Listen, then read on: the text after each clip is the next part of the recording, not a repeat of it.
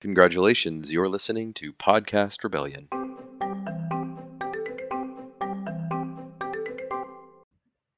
Welcome to Podcast Rebellion. This is Juco All American, joined as always by Whiskey Wednesday. That's the obligatory thing I have to say at the beginning. We are of the RedCupRebellion.com fame and co-creators, along with other people, of the site. I realized there are probably some people who listen to the podcast and are like, who are these new guys a year ago who sort of like started this thing up and took over for the founders of Red Cup, Zach Berry. Yeah, so we, happy National Signing Day, although it's like, no big deal at all anymore. Let's talk about what we've been drinking recently. I had some mulled wine because it is icy and cold here in Austin, Texas. In fact, it's possible that my power will go out while we're recording this, but I hope not. Yikes! Yeah, well, best of luck to you and the state of Texas's power grid. Yeah. Let's see. So I talk about rum a lot on this pod for being from Mississippi and living in North Carolina. So I'll switch gears and talk about beer. So one of my favorite breweries in the area is Full Steam, and they make a porter called "Coffee is for Closers," which is catchy and funny, and I like it. And the beer is really good too. So I've been drinking that lately while I go play disc golf in the afternoons. It's good when the air's a little bit brisk out. Yeah. Um, I was actually hoping to get a round of disc golf in today, and because it's like a light work day for me, but then it became impossible to go anywhere, so not as fun. Also, like, uh, now that everyone can easily work from home, it kind of sucks how like ice all over the roads is just like I guess I'll just work like normal. Yeah. Um, okay, so let's actually switch gears and talk about signing day. So Ole Miss has announced, I guess, two signings actually today. That's defensive end slash edge Chamberlain Campbell, and then Mana Taimane, who is an offensive lineman. We talked about very briefly last podcast because he had committed already. Chamberlain Campbell had not committed as of last podcast. I think he committed a few days ago, but they just sort of waited to release that until yesterday. And yeah, give me your thoughts on Chamberlain Campbell. Um, Seems like a good kid, and I'm really glad we signed him. He's listed at I think 6'7", 215 pounds. Looking at his highlights on Huddle, he is a total string bean. Um, but looks like a good football player. I mean, and this is also his first year playing football. First year. Um, so you got to think there's a lot of ceiling there, both in terms of his crazy frame and in terms of his lack of experience. Um, Always interesting to see how guys like that turn out. You got to think it's not the best bet that he turns into like an all SEC player, but Ole Miss needs some bodies at the position. They need to gamble, as they often do on some projects and long shots here and there. Um, but I read his interview. He seems like a really nice, thoughtful, and insightful guy, which is cool. He talked about how he valued like going ahead and announcing his commitment instead of doing like a hat ceremony kind of thing. Uh, you know, he talked about how he appreciated coaches laying out a plan for him and stuff like that. It just seemed like a good like level-headed kid. So I'm really glad we signed him. And yeah, I hope he grows into that frame and becomes a monster. Yeah, so he's a 3-star. He is from St. Petersburg, Florida. He was the number 612 player in the country, according to the On3 consensus. um, but is an example of one of the more interesting byproducts of early signing day, which is that he did not sign in early signing day, of course, and he got a bunch of offers from schools that were not satisfied with what they had done in early signing day. So his other offers were from Miami, South Florida, Auburn, Florida State, Michigan State, and then several others, Missouri, Louisville, and then a few others that are not sort of that same level. Um, yeah, maybe, in the past, if everyone waits until National Signing Day in February, maybe he, doesn't get as much attention. And, kudos to the guy. I think, to me, it's interesting that Ole Miss signed him, because I think that his the type of player he has, excuse me, the type of player he is not one that previous Lane Kiffin regimes signed. And what I mean by that is twofold. One, he's a sort of lanky edge player, and but doesn't really profile as like a typical linebacker in a 4-3 or something like that. He's also listed at 6'7". Who knows how tall he actually is? We'll find out later. Um, but seems to profile more as like a 4-down lineman defensive end. Um, and so that, or I guess a 3-4 outside linebacker type of player who is in many ways a defensive end. And so that profile is interesting and kind of tells us a bit about what Pete Golding might be interested in doing. But then second, I think that he's a little bit different than what most Lane Kiffin signees are, in that he has a lot of potential, but doesn't project to impact the team in his first year. And typically Lane Kiffin's high school signees, while many of them haven't worked out, and we can talk about that a little bit, in his first few classes, most of his signees are not like, well, when we can add 40 pounds to him, then maybe we'll be able to get something out of him. Like, usually he wants people who are sort of ready-made, whether or not those people live up to their potential or not. Yeah, I agree. I think it's kind of an interesting change in philosophy to take Campbell, and I think a good one. I think you got to have a mix of both. Oh yeah, no, I think it's a good signee. Ole Miss does not have many edge rushers on campus who have potential, significant potential, and he does. He has significant potential. Now he has a low floor too. He could just never develop his body to the level he needs to, or just not be good. uh, but he has the frame and some experience that you get excited about. Yeah, for sure. Okay, then there is one player that Ole Miss is expected to sign, who's very similar to Chamberlain Campbell. He is another edge player named DJ Holmes. Why don't you tell us a little bit about DJ Holmes? So, I were you kidding when you said he was very similar? No, I mean I was not kidding, in that like they're both edge players, and They are both from you know, Florida. yeah, both from Florida, both have similar like offers and that sort of stuff. I mean, they don't have the same body types, but yeah, they're similar in many ways. Okay, yeah. So let's talk about Holmes a little bit. So I think that he's pretty opposite from Campbell in some important ways. He's listed at about 6'2", 6'3", 230 ish pounds. So he's built more like kind of a Mike linebacker, instead of a defensive end.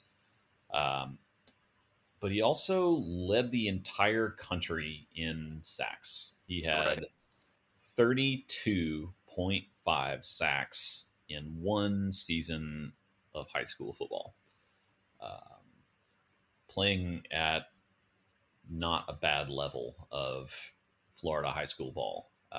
32 and a half seems like a lot. 32 and a half. Like, how, man, how? Uh, and yeah, you watch his highlights, and he doesn't look like, a 5-star player. He's not just shot out of a cannon, blowing up the block on every Mm. play immediately. Like, he's solid, but he just gets to the quarterback over and over and over again. And, at some point, the opposing offense has got to know, like, well, this is the guy who's going to sack the quarterback. Let's maybe, nope, just sacks him anyway, I guess. Uh, Yeah, he has one of those highlight films where like and a lot of really great defensive ends are this way, where it's like, why didn't they block him? Like yeah, he'll just like run past unblocked and sack the quarterback. I remember like, I mean, when Greg Hardy was in college, there were plenty of times like that. That was like, wait, no one was supposed to block Greg Hardy on this play, And yeah. One thing that stuck out to me, so like you, I mean, he doesn't have like insane burst off the line or anything like that. He's not, able to bull rush. He has seemingly really good technique, and he also doesn't over pursue. yeah, absolutely. He doesn't really try to get around the edge of the tackle. He seems to use kind of a spin move, kind of swim moves a lot, um, and yeah, beats guys without getting way out of position, which it's a good skill. And I think maybe his ceiling is relatively low, but his floor is relatively high. And again, he gives Ole Miss a body type that they don't have a ton of right now. Um, I could see him, so we don't even know what defense Pete Golding is going to run yet. I think maybe the thing that makes the most sense for him is like an outside linebacker and a 3-4. Um, he seems to I don't know, kind of he's not a stand-up defensive end, but I don't think you want him being one of your standard defensive ends in a 4-down set either. Um, so we'll see what he ends up doing. But another guy that I'm really glad that they are in on, and hopefully we'll close out on. We haven't heard anything suggesting that he won't sign with Ole Miss, but he hasn't actually done it either or committed. Right, right. Yeah. He's another one of those like didn't sign in the early signing period and got a bunch of offers after the early signing day. Um, okay, so there's one player that Ole Miss missed on. Uh, I did just get some confirmation. So Jonathan Davis committed to Mississippi State. He was a very late riser, um, defensive tackle from Lawrence County, Mississippi. Um, and he was a 3-star, had really awesome highlight film from this past season. Apparently, he's a player. We talked about him on the last podcast, but he's a player who gained a bunch of weight and height in the last offseason and sort of went unnoticed until very recently. Ole Miss tried to get him and didn't, and Mississippi State actually, yeah, now On3 shows him as having signed with Mississippi State, so that is official. Um, yeah, you and I texted back and forth about a bit about this guy. Like, I definitely wanted to sign him. He looks like an interesting prospect and all that sort of stuff, but um, it is interesting that Mississippi State's late signing day drama, steal from Ole Miss guy in state, is like a 3-star, relatively unheralded. You know? Yeah, yeah. That you know, partially due to just the talent that was available in state this year, and partially due to I don't know. I think Davis's film didn't get around quite enough for him to really shoot up the board, but he did get ranked as high as like number 6 in the state, depending on what site you look at. I Mm, think, hmm which is pretty good considering he was not on the databases really um, until I'm not sure exactly when, but I don't even think at the start of the season he was on anybody's radar. Right. Um, so, yeah, I mean, certainly a lot of potential. and another body type that they need more of probably. But yeah, we'll see. Watching his huddle highlight, he's certainly like physically dominant, but he doesn't look like very refined. I don't know. He just Hmm. looks like a Hmm. big guy rumbling around out there. Would have loved to get him, and that's the kind of guy that you really hope Pete Golding starts closing on. Right. Um, but yeah, And, the type of guy who often goes to state and then is a really productive, like, redshirt sophomore, you know? oh yeah, would not doubt it a bit if he ended up being really really good for them. So Yeah, yeah. Um, okay, so I guess in general, you sort of touched on it a little bit, but this class in Mississippi was, not especially strong. It was fine, but not especially strong. Let's see. We had one, two, three, four, five, six, seven 4 stars. The last of whom was Kelly Jones, who's a corner who was ranked as the number 360th ranked player, which 4 star is sort of like extended a good bit these days. But then you also had like Bray Hubbard, who was a quarterback from Ocean Springs, who signed with Alabama. Uh, Likely projects as a safety. Ole Miss got 3 of the top 5, but that's really it in state. Mississippi State got tons of players, but only one of the top 5, or one of the top 6. Yeah, so it's definitely an interesting year. Next year, I'm going to transition to the next talking point. Next year figures to be like a banner year for in-state recruiting in the state of Mississippi. Ole Miss hosted a junior day this past weekend, and it was attended by like a ton of great players. Um, Very much, in the past, like I remember Matt Luke tried to organize a big get together by a lot of the state's top players in his first season. Like snow messed up or something like that, and then they were never able to really get back on track and get those guys into campus. In the past, junior days have not been as heavy on Mississippi prospects and also not as heavy on like a ton of desired prospects. But this group seems to have lots of players that lots of great programs are interested in, not just Ole Miss versus Mississippi State battles. Obviously led by Cam Franklin, who is he seemingly profiles as a defensive end, but could also grow to be a defensive tackle. He's a 5 star. Well, I'm sorry, he's the number 25 player according to the On3 consensus, which makes him a 4 star as of now. But he was not on campus this past weekend. But most of the other top 10 prospects were. And I've been talking for a long time. What are your broad thoughts on next year's class before we talk about some specifics? I mean, it's still very early in like the evaluation phase, but it certainly seems like there are a lot of guys that Ole Miss really wants. So I mean, I've got the list pulled up right now.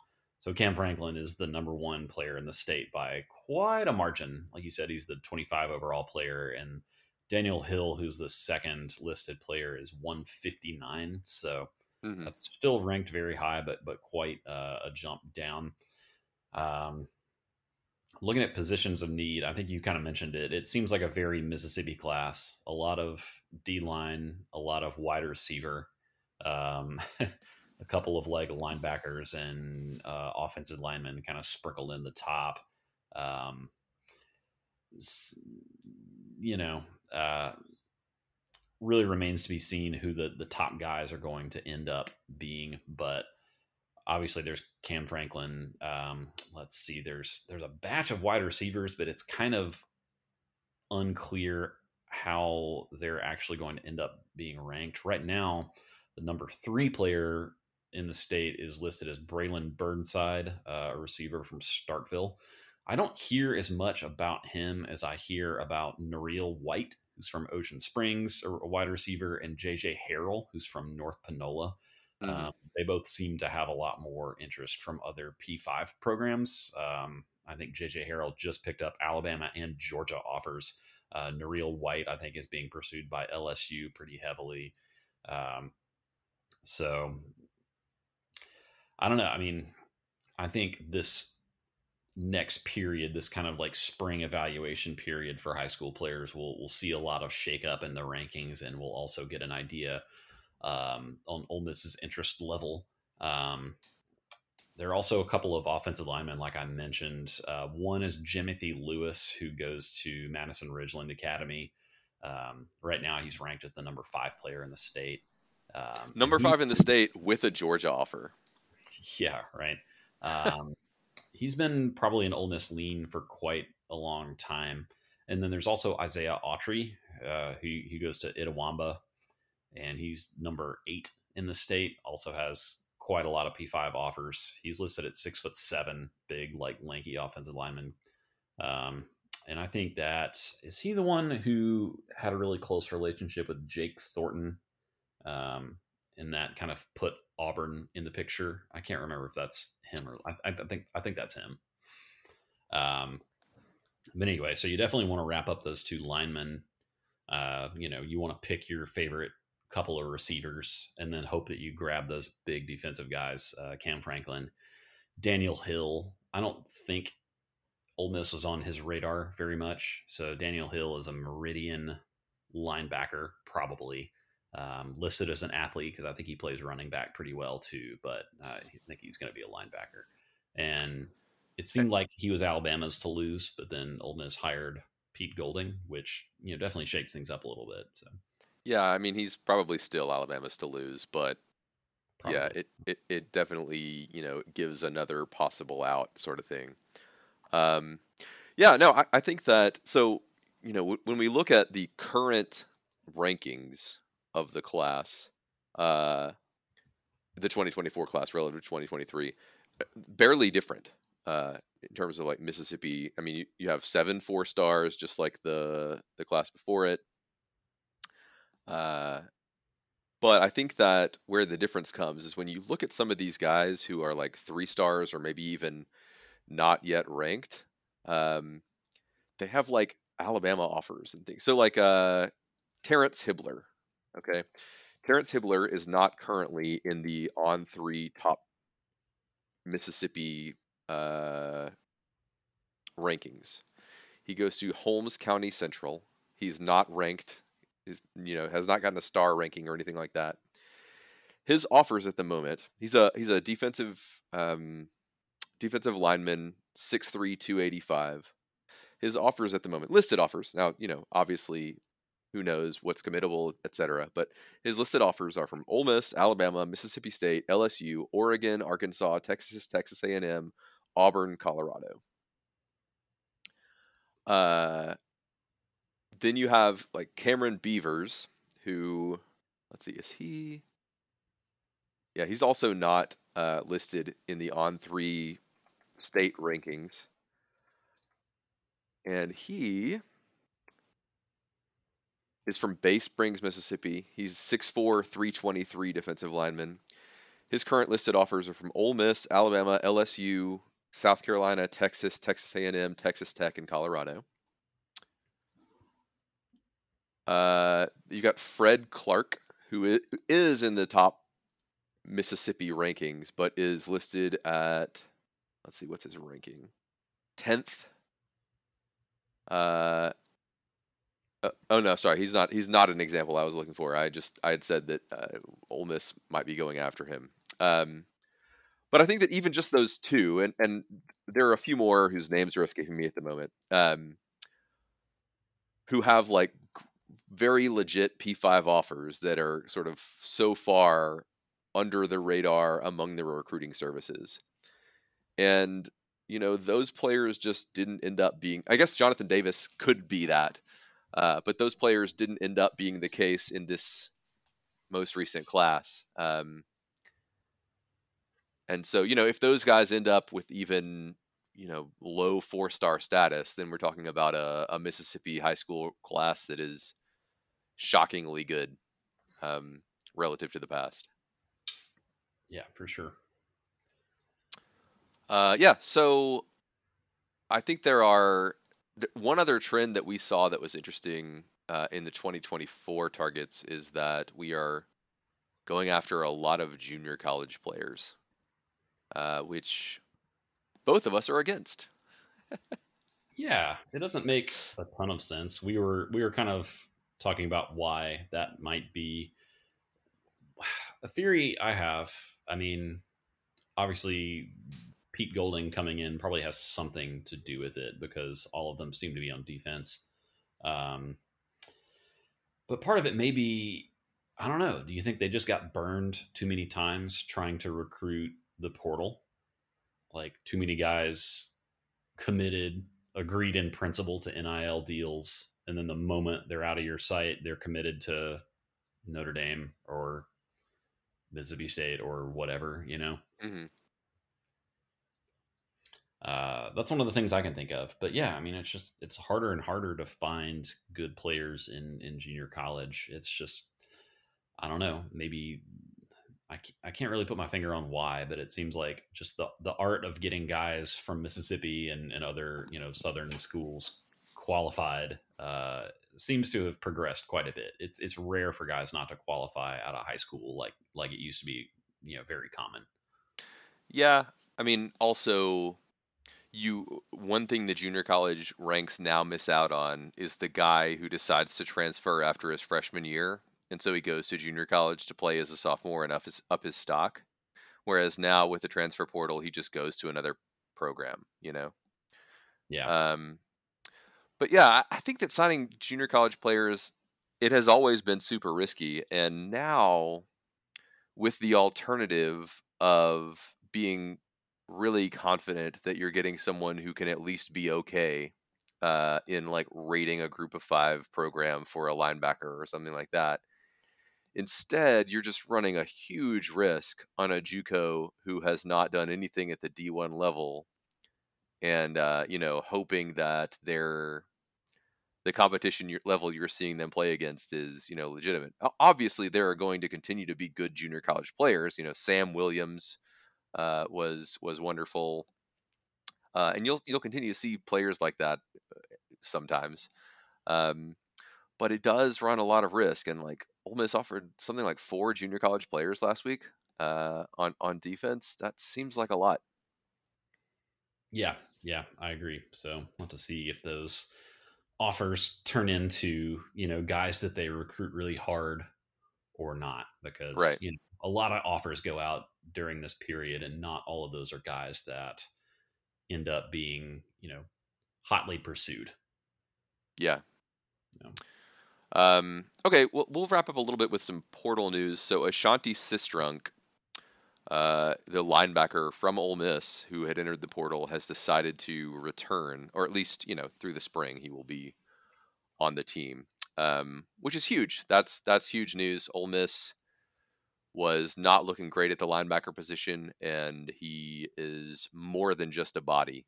I think that he is, a pretty good player. He's not incredible, but I think that he's pretty good, and useful to Ole Miss, especially if it is looking to move towards a 3-4 or something like that. Yeah, and he had more tackles than did Austin Keys, who went and signed with Auburn. Hmm. And Ole Miss was kind of bummed to lose, but Right. Strunk had more tackles and I think played more snaps than Keys did, and I think Keys is younger, but I think right now Sistrunk is the better player. So we really need guys to get us through the 2023 season, and I think Sistrunk is a better fit for that. So good to seemingly get him back for sure. Yeah, and then the bummer is Davison Igbinosun committed yesterday to Ohio State. Um, would have loved to keep him, but I think that it was obvious when Chris Partridge left that he was not staying around. I know there were reports very contrary to that, but I don't know. It never seemed like he was going to stay at Ole Miss to me. No, no. I mean, yeah, all the reports circling around while he's taking visits. I was like, okay, well, Right. and Right. while he's not in Oxford, while school is underway. So yeah, that was never going to turn out well.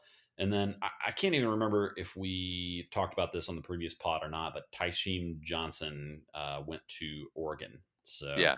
Yeah. so yeah, you hate to lose those two guys. They both went to big time programs, with big NIL war chests, and it's very possible that neither of them will start next year, and it's possible that they won't play much, which is just kind of a weird situation that you put yourself in if you pull that move as a starter at a school like Ole Miss, like, oh, I'll Yeah. just go to Ohio State with 12 other 5-star cornerbacks.